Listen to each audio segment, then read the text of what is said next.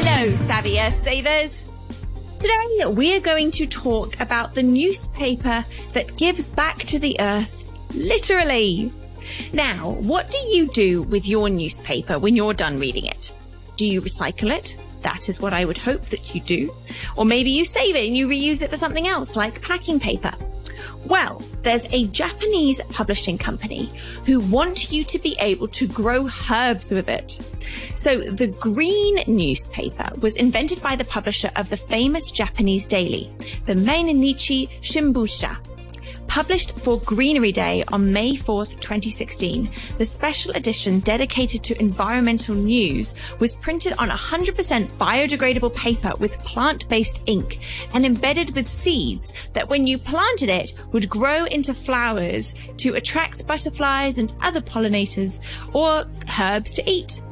The publisher instructed people to tear the discarded newspaper into small pieces, plant the shreds in soil, and then water the container just as they would any other plant.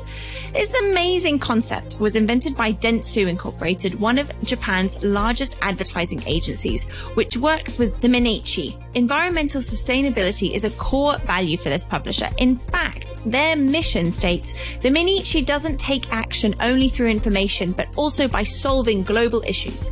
The initiative included an educational and events component as well. The publisher gave lessons on environmental issues in school throughout Japan, using the Green newspaper as a central learning tool. It also held public events that demonstrated how to plant the paper and then held discussions and lessons on recycling and sustainability. The Plantable Newspaper Initiative reached 4.6 million people and generated over $700,000 for the publisher, as well as over 80 million yen worth of press that went far beyond newspapers alone and caused a proper sensation on the internet. With over 4 million copies circulated each day across the country, the initiative underscored the newspaper industry's ability to reach vast swaths of the public and to influence attention to environmental issues. Other initiatives have sprouted elsewhere in the world, including in India.